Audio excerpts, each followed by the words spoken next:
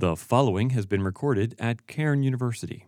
Any reproduction of this recording without the express permission of the university is prohibited. As you just heard, my name is Mark Potter, and here's a little detail, a story about this name. My wife Gwen and I have 4 kids, and our third kid is a girl named Elena. She's now in her mid-20s, but when she was probably 13, maybe 12, I was sitting at my desk, and she came in and she said, "Hey, Dad, do you know what your name means?" And, well, I actually do. So Mark is from the Roman god of war, Mars, and Edwin, my middle name, is Old English for a friendly one, and Potter, well, that's somebody that makes things. So it's, a militant, friendly artist. And she said, "No." And I was puzzled, and she said, "There, just get on your computer, pull up dictionary.com, type in your name, Mark. A small blemish on an otherwise clean surface, usually caused by accident." So, it's not true. It's not true about any human being that we're small blemishes caused by accident. But it's pretty good wit for a 12-year-old. Very, very fun. I better put on my reading glasses so I can read some of these notes. I did not grow up in the church. I'm a convert. 4 days after I graduated from high school, so I was 17. If one had majors in high school, I majored in art. I ended up in college at the University of North Carolina in Asheville, and I wanted it to be true that Jesus was Lord. So I was a believer, but through my last 3 years in college, struggled pretty deeply with doubt. I want this to be true, but is it true? Why do I believe this? How do I know that it's actually true? And of course, that tumbles one right into the big topic of apologetics. Apologetics is often defined as defense of the faith. Here's my definition of it: it's the relationship between the church and the surrounding world. So it's a two-way street. So I'm struggling with doubt, and I find apologetics books, and I read 1, 2, 3, 5, 10. I read these books, but they didn't help. I learned things, but they weren't touching the question that I couldn't even quite say. So I'm a fairly new believer, and I don't know how to say all this. I don't even know much about me, much about this new faith. Who is Jesus? What is going on, and why am I doubting, and why do these books that are supposed to answer these questions don't even touch my question? And perhaps some of you feel that way. It was months right after I graduated from college, I was reading, it was for the first time. I had not read Tolkien's series, The Hobbit and The Lord of the Rings. So I was reading this, and I came upon this quote. And this quote, I think, is going to get put up here on the screen. So I came on this quote. It's there in the 3rd volume, The Return of the King, and Frodo and Sam are in the middle of Mordor. They're both exhausted. They're frustrated. Frodo ends up going to sleep, mostly just out of frustration, and Sam is deeply struggling with anger and unbelief and selfishness, and he's ready to quit and not quit, and he's struggling. And then here's the text there. Peeping among the cloud rack above a dark tor high up in the mountains, Sam saw a white star twinkle for a while, and the beauty of it smote his heart as he looked up out of the forsaken land. and hope returned to him. For, like a shaft, clear and cold, the thought pierced him that in the end, the shadow was only a small and passing thing. There was light and high beauty forever beyond its reach.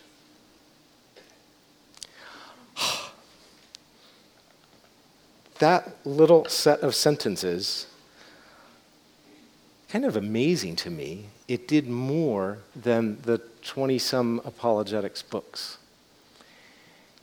Why? What's going on? That's what I want to talk with you about for a little bit. If you want to talk more, I'm hanging around here for lunch, and then I'm going to hang around in the art gallery. I'm going to take some more pictures of the quirky artist's work that's there. And so if you want to join me for lunch or you want to find me down there in the gallery in the afternoon, I'll be hanging around. Why did this little Tolkien sentence about light and high beauty forever beyond the reach of the shadow in the end was only a small and passing thing? Why did that finally hit home? And of course, in a word, it's a vision of beauty. God being the beautiful one, God restoring beauty, God making people to know and to feel and to make and participate in beauty. And there's light and high beauty forever beyond the reach of the shadow. So a big, big, big picture vision. Most of the apologetics books were true on the details, but never got up to this gigantic, big, big picture vision. So here's some words first about this big problem. So the big problem, I call it dissection and disembodiment. So suppose, here's a way to get at what I'm meaning by this big problem. Suppose that, I don't even know if he's here, is President Williams here? But suppose that he was here, and then we invited him up onto the stage, and several of us got out our tools, and we proceeded, pardon my somewhat odd analogy here, but we proceed to dissect him. President Williams, thank you very much for donating yourself for science. We are taking you apart. What are we going to gain from dissecting him? Of course, we will learn all kinds of truths about him. We will learn perhaps that his gallbladder is undersized for a male of his height and weight. We might learn that that he has an extra vertebrae, or that his left ear is 2 centimeters larger than his right ear. All kinds of things. If we really wanted to, we could even learn what he had for breakfast. So you get the point of we could gain some truths. But of course, we gain those, but what's lost? What's gained? True truths about him, but what's lost, of course, most immediately, outstanding, is life is lost. And then it's a pretty ugly scene. We've gotten these truths at the price of beauty. So it's truth without beauty. It ends up being truths of a disembodied person. We have parts without the whole.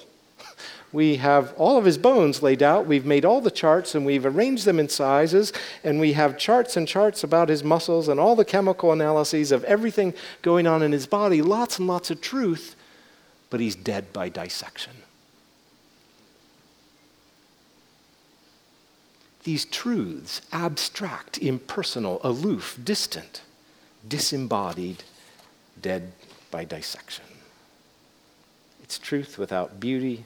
It's facts without life. It's meaning without an embodiment of that meaning. And of course, the happy fact for President Williams is that the body of President Williams and the truths about President Williams belong together, because that's how God has made things. Why has God made things this way? And then why do Why is it so often that theology and apologetics, Christian communication, our efforts at evangelism, why is it that so often it feels like dissection? Truth gained, but it often feels like facts without life, truth without beauty. Why is it that God wants the body of President Williams and the truths about President Williams to hang together? And of course, it's because God wants word and image, meaning and body to always travel together. So that's partly, just reacting to your video about the mission trips, that's partly why, it's actually a very big reason why, you send your body. You go to Kenya. You don't just send an email. You could say the same truths in the email as you would standing there on the ground. But it's completely different, isn't it? The one is truths that are disembodied. And of course, God is interested in word and image. Or another way of saying it, truth and beauty to dwell together. The devil, of course, wants to split apart word and image, truth and beauty. The devil wants there to be facts without life, truth without beauty, again, like the dissection analogy. And alas, a lot of evangelism, a lot of apologetics comes across that way to a lot of non-Christians. It's as if we regard people as data robots. Send them the data. It's as if the presupposition is that our problem with God, humanity's problem with God, is mostly informational rather than relational. But keep digging down in this.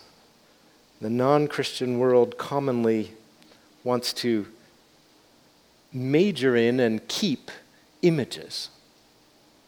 Sometimes almost exclusively, images without the word. Keep the beauty, but let's forsake truth.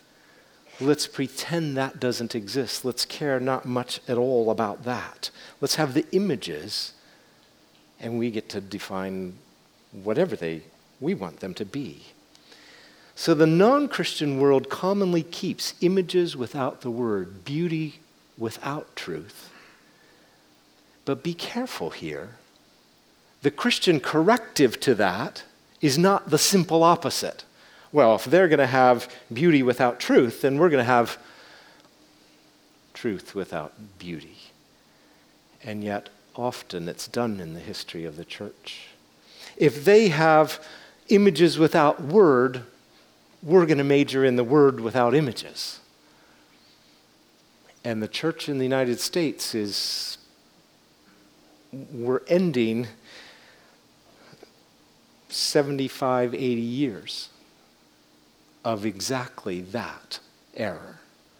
Well, if they have images without the truth, we're going to have truth without images. There's something right in we're going to guard truth, but there's something profoundly missing, of course, in that God is interested in truth and beauty, word and image dwelling together. So here's an example. Go browse Christian marriage books. So Gwen and I have been married for 31 years, and I read lots of marriage books. In my opinion, if I may humbly and gently say so, they're very, very often exactly the same problem. Truths, but not much beauty.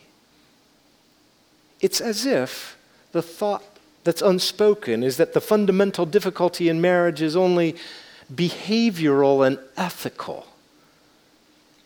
And that it's unrelated, the difficulties in marriage are unrelated to images and imagination and the big picture, the big metaphysical picture. And then, as if it's all unrelated to the heart's hunger for beauty and satisfaction.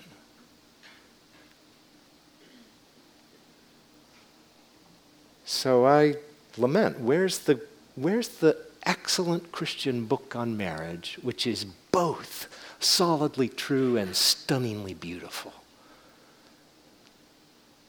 Perhaps it's out there. I haven't bumped into it yet, but I long for that. Instead, I think we often see a kind of sad Faustian bargain on turf. Well, the devil can have images and we'll keep words. The result is that many unbelievers in our day think that God is less moral than they are. That's a fairly new twist on the cultural landscape. Many unbelievers in our day think that God is less moral than they are. And therefore, God is ugly. He's not the desire of the heart, and I want him, but I don't yet want him. You know, Augustine's famous prayer to God of, Lord, give me chastity, but not yet. Even in that prayer, there's an acknowledgement of God and God's ways are beautiful and good. And yet, fairly common in our day, God is seen to be less moral than people, and therefore he's ugly instead of beautiful, and therefore he's not the desire of the heart. People repulsed by the biblical God. So this problem of this split between word and image, truth and beauty, it shows up vividly in Genesis chapter 3. Now the serpent was more crafty than any of the wild animals the Lord God had made. He said to the woman, "Did God really say, 'You must not eat from any tree in the garden'?" The woman said to the serpent, "We may eat fruit from the trees in the garden, but God did say, 'You must not eat fruit from the tree that is in the middle of the garden, and you must not touch it, or you will die.'" "You will not surely die," the serpent said to the woman, "for God knows that when you eat of it, your eyes will be opened, and you will be like God, knowing good and evil." When the woman saw that the fruit of the tree was good for food and pleasing to the eye and also desirable for gaining wisdom, she took some of it and ate it. She also gave some to her husband who was with her, and he ate it. Then the eyes of both of them were opened, and they realized they were naked. So they sewed fig leaves together and made coverings for themselves. Of course, there's a great deal right here in these first 5 verses of Genesis 3. I'm only going to talk about 2 things. I call them the 2 primal lies. The first lie is really, it's posed as a question, but the devil's implied answer is obvious. Did God really say? Has God really communicated? Do you really have truth from God? So that first question, his implied answer is no.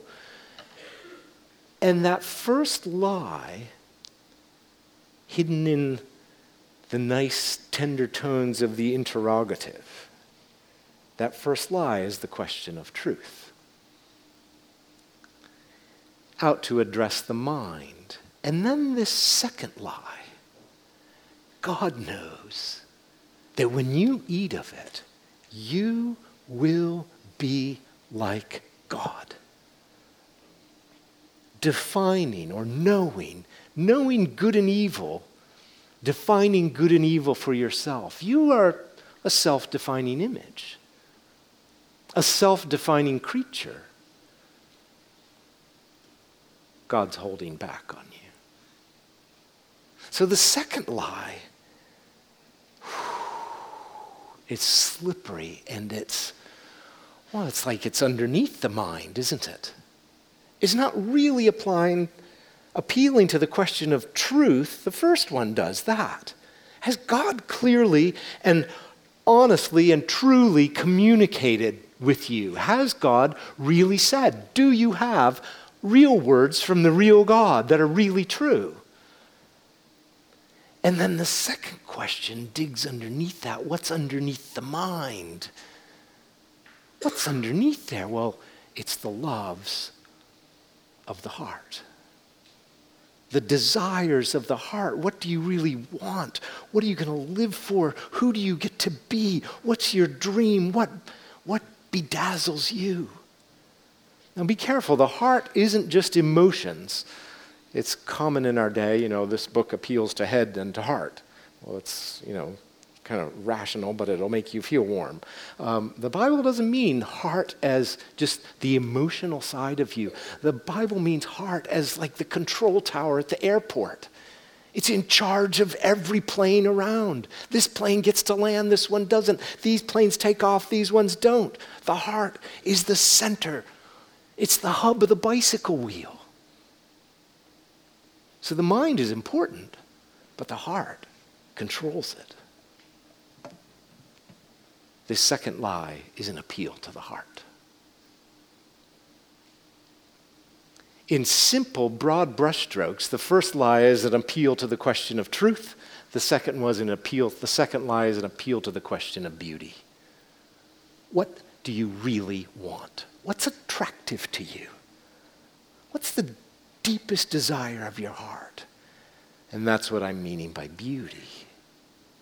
So lie number 2 is about images and your act, this God-given gift. It's an immensely powerful gift. This gift called image making, imagination tool. You can imagine things, like God. You don't have the power of speech, let there be, and there was. But you have that same gift of this thing is not yet, but I'm beginning to imagine it. And then apply imagination to you, and to who you be and what you aspire to, what's desirable and good. That's what the devil's up to in lie number 2. And of course, there's a terrible, cruel irony here.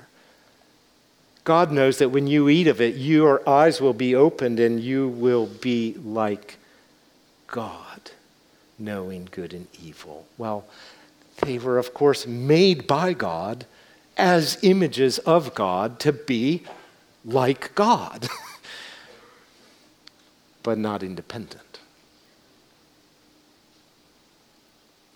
So the devil grips where there is a place to grip. He appeals where there's already deep desire in the heart. I'm made to be like God, and I properly, rightly want to be like God. And the devil slides his lie right in at that spot. Your desires. What do you really want? What's the imagination that you pursue? The thing that is so beautiful that you believe will satisfy you. We are made like God. And images and imagination are a gigantic, perhaps the deepest part of us being made like God. So again, in summary, lie number 1, truth. Lie number 2, beauty. The devil, of course, wants to control both, and partly how he's going to control both as he splits them apart.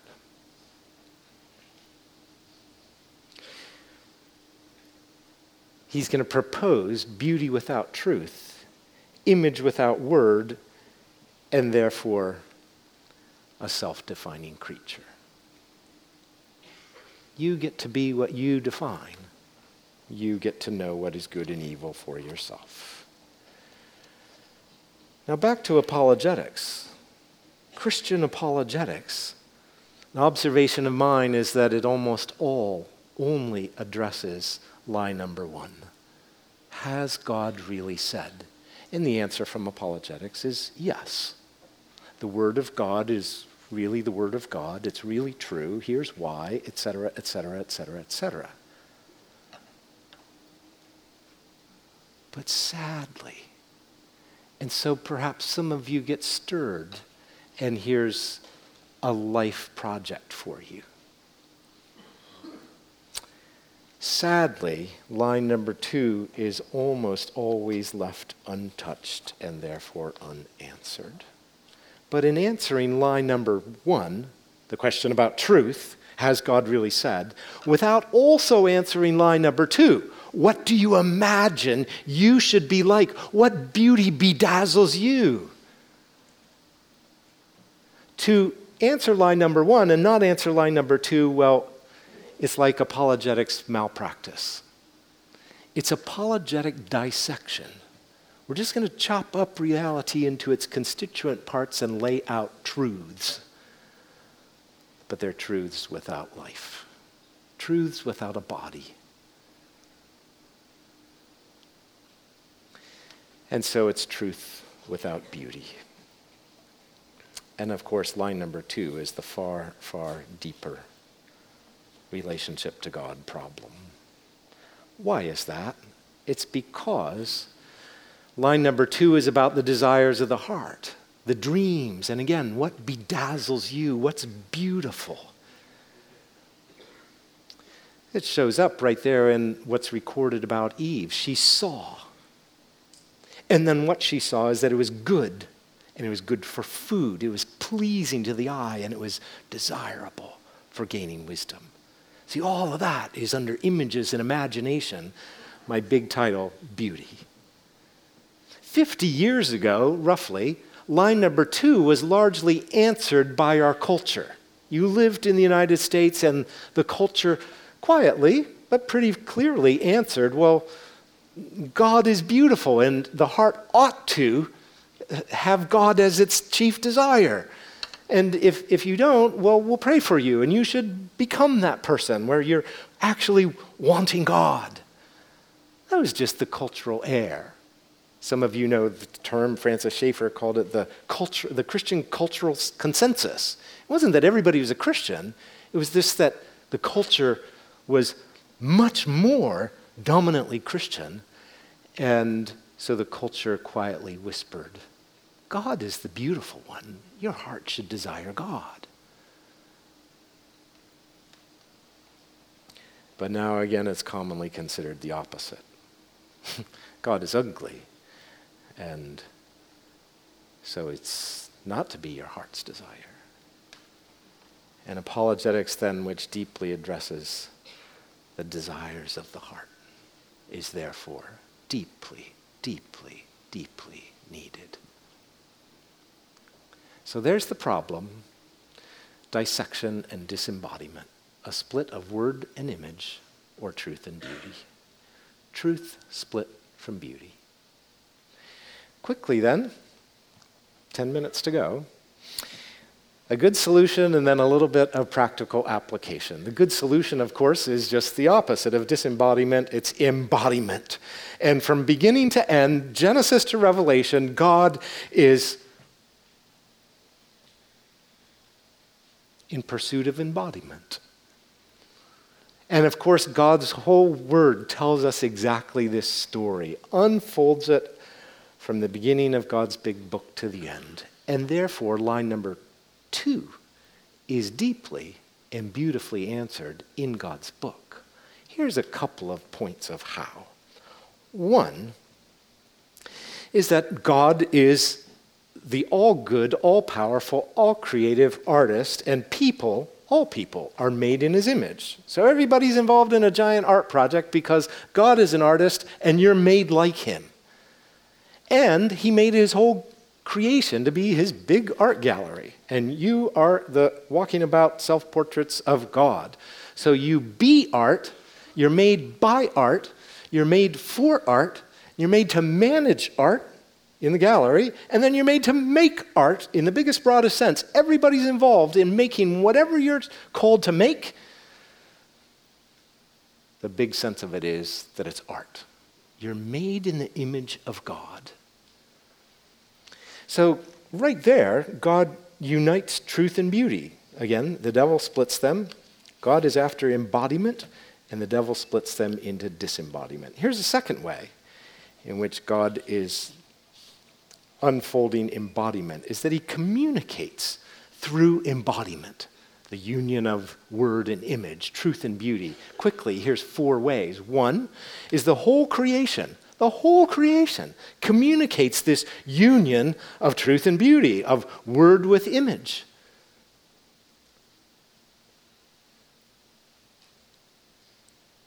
God means it to communicate. Second, the whole Bible communicates about this union. The real word of God is also the real word of people. Real human beings wrote this, and the real God wrote this. It makes for a marvelous kind of mess, but it's how deeply God is interested in embodiment. Instead of just picking a secretary, I will dictate the word, write it down. But no, your personality, you write. How do you want to put it? And then you put it a little bit differently. And this guy, and then Leroy wrote it out. He wrote the crazy man, big guy gospel. And on. It's person. God says, embody the truth by your personality. Whoa. But it's still the Word of God. Both. See, do you see it? The union of the Word and the union of the images of God who helped write the Word of God. It's breathtaking. And then, of course, the gigantic event is Son of God became Son of Man. The guy who made woman was born of a woman. Try to wrap your head around this. So the theologian's term, of course, is the incarnation, but be careful that you don't get bored with using that, by using that term, that you miss the jaw-dropping, breathtaking act of God. Son of God becomes Son of Man. It's the ultimate expression of embodiment, God's drive towards and love for embodiment. The Word became flesh and dwelt among us, and we beheld his glory, tabernacling right here in our neighborhood. He is the image of the invisible God. He's truth made flesh. The maker of woman was born of a woman, and we are to imitate him. See, truth is not Platonic principles. Just abstract things you look up in a book. But ultimately, truth is a person. And beauty is not Aristotelian abstractions, but ultimately, beauty is the person. The relationship of God with God with God. And the relationship of God with his creation. And the relationship of God with his people. Truth and beauty are thoroughly personal, thoroughly embodied. So truth and beauty are united in how God communicates. The incarnation, of course, is like the ultimate art project. God, the maker of the gallery, becomes his own self-portrait in his own gallery and acts out the chief acts of the drama. Truth and beauty, utterly united. Fourthly, then, the body of Christ. I said the incarnation is the ultimate art project. It's the almost ultimate art project. The body of Christ is the ultimate art project. Because the body of Christ now takes the place of the body of Christ. Did you get that? The body of Christ, the church, takes the place of, we're now to incarnate the ascended Lord Jesus. He's still embodied, but he's not here. we are. We are to be the body. So it's not an accident. It's not just a nice metaphor of the body of Christ, unity and diversity. That's important, but it's bodily. Flesh and blood. It's the union of truth and beauty, word and images going together. The body of Christ, then, is this ultimate art project. God is deeply into pursuing embodiment. And of course, the end of the story is God comes to the new earth and lives here in union. Now is the dwelling of God with his people. Embodiment of God, embodiment of you with God. 3 minutes, some humble practice. So what are you going to do? What do you do to help apologetics grow towards truth and beauty? You might call on the artists. Here's a sadness of mine. You would think we could just call in the artists. Okay, let's make things. Let's have images with words. But most Christian artists, I might be wrong in this, it's my observation, most Christian artists don't want to do a union of images with words. It's just images. There's lots and lots and lots to talk about right there. I'm going to skip on past it, but there's a tearful, heartbreaking thing that I observe. It's beauty without truth, images without words. And on the opposite side is most Christian apologetics is truth without beauty, words without image. But the artists are, so I weep, I pray. Perhaps some of you are stirred by this. Currently, there's a large, new, resurgent interest in beauty. It's a great thing. Lots and lots of theologians now interested in beauty. I'm glad, but I'm wary. After decades of truth without beauty, it seems to me there's too many signs that make it seem like it's now we're going to have decades of beauty without truth. Here's a happy exception. Handel's Messiah, this year, it's 275 years old. It's clear telling of the truth, and it's astonishingly great beauty. It's the best known and most performed piece of choral music in the world. The whole story of redemption is told. It's deeply biblical. It's openly evangelistic. It's unreservedly truth-telling, kind of even in your face. And this odd, astonishing, amazing, beautiful thing that happens, it's especially taken off in the 20th century, like the past 50 years. Around the world, in every big city, you can find multiple performances around Christmas time of Handel's Messiah, and you can find thousands of non-Christian people happily singing along, singing the Messiah. They know what Handel meant by it. And he did not dilute the truth like, I can't do, music with such clear, intentional, even in-your-face meaning. He did. And people aren't offended. I think the key to it is not, be careful with how much you intend a thing. The key is, how much integrity have you packed into the thing? You have to have the word and the images, in this case, musical expression. You have to unite those things. You have to push so hard, it feels like your eyeballs are going to pop out. Then you know you're getting close to integrity. That's what Handel did. And everybody around the world recognizes it. This is genius writing and genius music, and the notes in the words and the notes in the music, they match. It's, whew. So I disagree with the words, but I'm not offended because I get it that this is soaring, beautiful integrity. So you can tell what I think. There's our path. Go the path of integrity rather than, you might be offended that I'm meaning truth too much in my expressions, so I have to lessen the truths. I have to lessen the intentionality. Okay, I gotta finish. So he pushed both word and image to utterly match full blast integrity rather than dilution. And then if you haven't gone to see the little Bone in My Bones exhibit over in the gallery, there's my attempt to do this whole thing of integrity. Don't hold back in saying what I mean by the pieces. Say it. But don't have the words be stronger than the sculptures. See, that's a breach of integrity. Lots and lots and lots to talk about there. Here's the closing. Don't stop trying to do both. Pursue both. Second College is an excellent, excellent, excellent place to learn how to do this both, this union of truth and beauty, word and image.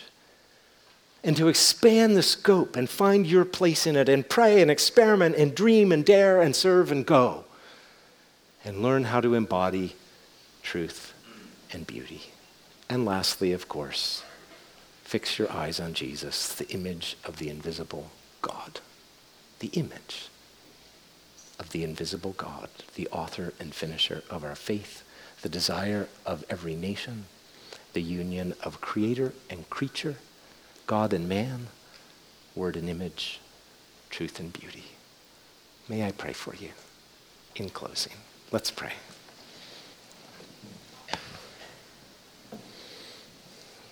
Oh, great God,